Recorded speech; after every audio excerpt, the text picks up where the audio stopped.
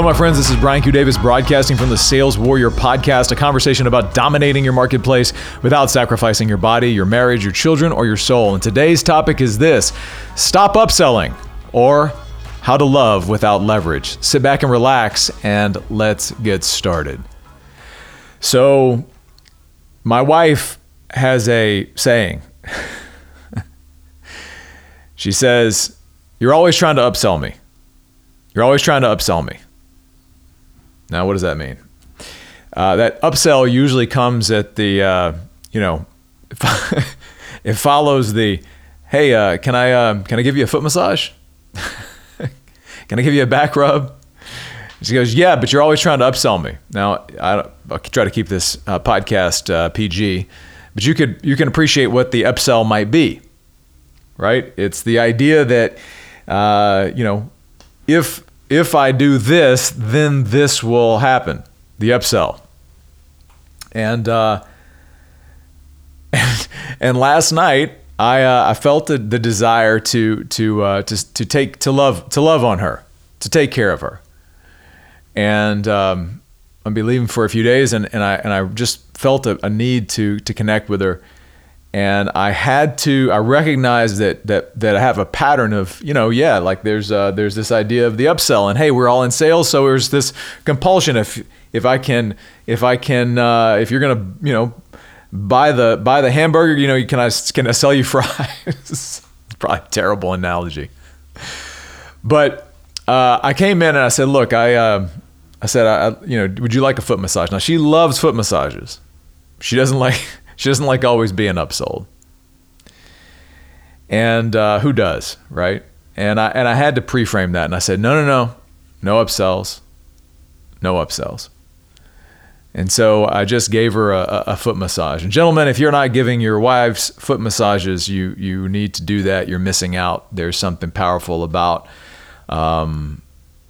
letting your wife's feet be set in your hands.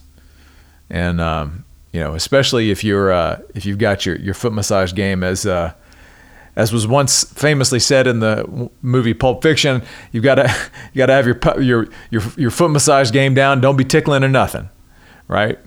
But look, that's something to work on. There is something powerful about your wife's feet being in your hands, especially if you've let go of the idea that there's any upsell. Now, why is this relevant?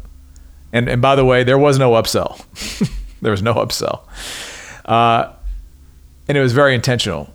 It's because there is something when you could truly consider what love is. When you truly consider what love is, love does not contain leverage. In so much of our life, in so much of our lives, we have this idea of it's an "if I do this, then you will," right? It's this idea of exchange. It's this idea of I'm going to get something for what I give. And I mean, in sales, we're in that game all the time. So if you're in sales, your mindset is likely there. You say, "Hey, we're going to go solve this problem. You're going to pay us money, and then we're going to give you the solution." So we're in the business of exchanges, and that's fine. But true love isn't about exchanges. True love does not come with leverage. We always talk about in a deal, we're looking for where's the leverage? Where's the leverage to maybe help somebody make a decision? Where's the leverage we need, the time leverage that we can use, or the time frame we can use to advance a deal forward? Or whatever the outcome is, whatever leverage we need to use. Well, again, it's easy for us to maybe bring that world and bring it into our families, bring it into our relationships, but true love doesn't use leverage. And where do we see this, right? Where do we see this?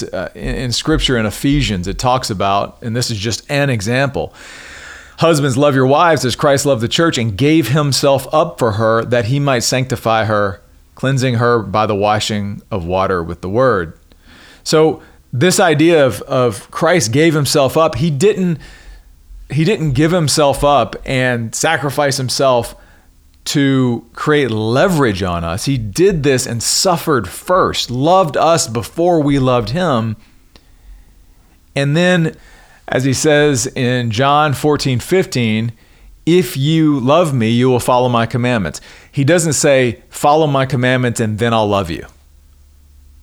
There's no leverage. It's the idea that his gift to us has been so overwhelming, so selfless, so without leverage, that there is just an attraction. There is just a pull. There's just a compulsion that compels us to action. And that's the idea of that's the way we should be with our wives, with our husbands. That's the way we should be. And I think this is what happens with children. Children teach us this at a very high level. It's one of the gifts that comes with having children, which is, especially when they're tiny babies, there's not a lot they can give back to us. We feel the love. We're overwhelmed with love, but we're giving and sacrificing sleep and money and time and all these things, and we're sacrificing it out of an absolute unconditional love at that point. There's nothing that the baby can give back to us. We are suffering for them. And we're doing it without the idea of getting something back. True love is never an exchange. It is never if. I will give love if. True love is always without condition. It's without expectation. It's without self-interest. It is to ask, how can I serve this person I love, and then do it. And love is to suffer. That's where the idea of passion comes from. I'm passionate about who? Passionate about my wife, passionate about my children, passionate about my business. I'm willing to suffer for it. But it is tough. Make no mistake. It takes a lot of personal and spiritual power to put aside your own desires, your own ego, your own self-interest. And even Paul talked about this. He says, I have this thorn in the flesh. I keep asking God to take it away. And his response is, no, I'm not going to take it away. My grace is sufficient for you, and your strength comes in your weakness. But if you truly love someone, you're going to ask the question, what can I do to alleviate their suffering? Where are they suffering right now? And what do I need to do to anticipate and deliver on their needs? What are their needs? And if you don't have some awareness of it, awareness of their needs, awareness of where they may be suffering, then you're missing opportunities to understand and know and study and investigate the spoken and unspoken needs of your partner or perhaps your customers is a gateway to another level. This knowledge will create opportunities. Those opportunities will create actions. Those actions and reps of love will create new things. In fact, I've been working with a coach of mine, a mentor. His name's Justin Michael. He's written a couple of books. He's a powerful contributor, and he's been exposing something that I already knew, but hadn't really put into practice as much as I possibly could, which is this idea of just looking for and looking out within your prospects and saying, how can I help that person today? Truly help them.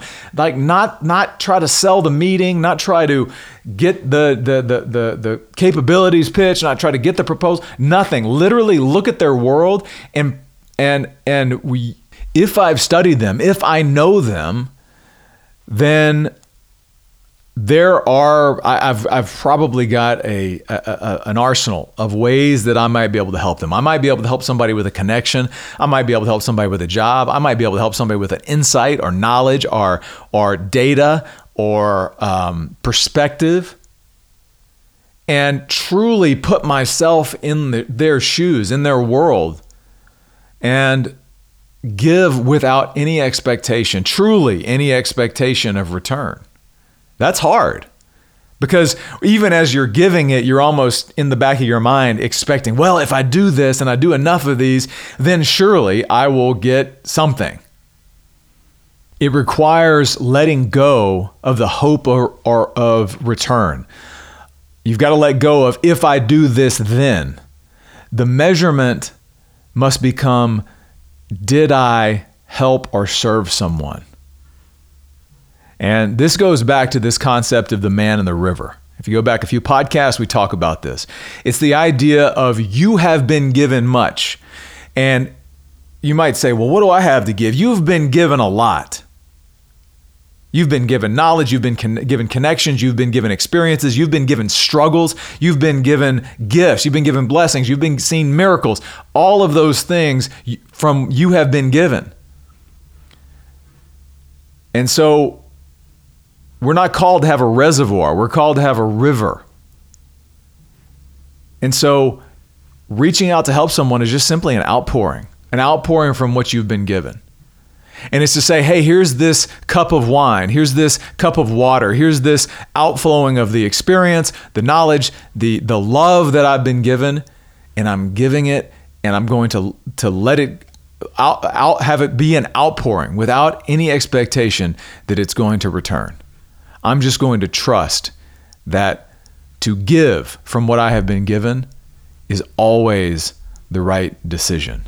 And when we do that, we can experience what it is to have true love that doesn't use leverage. So where right now in your life do you need to love without leverage? Where right now do you need to let go of the expectation and just give? And even as you're giving, let go of anything. Let your only measurement, your only KPI being, did I try to help someone today? That's what I got for you today, my friends. This is Brian Q. Davis signing off from the Sales Warrior Podcast, a conversation about dominating your marketplace without sacrificing your body, your marriage, your children, or your soul. If you want to go deeper into the topics and concepts inside of this podcast, go to thesaleswar.com. You'll also find the book on Amazon, Audible, and on Kindle. Thank you so much for listening. More to come.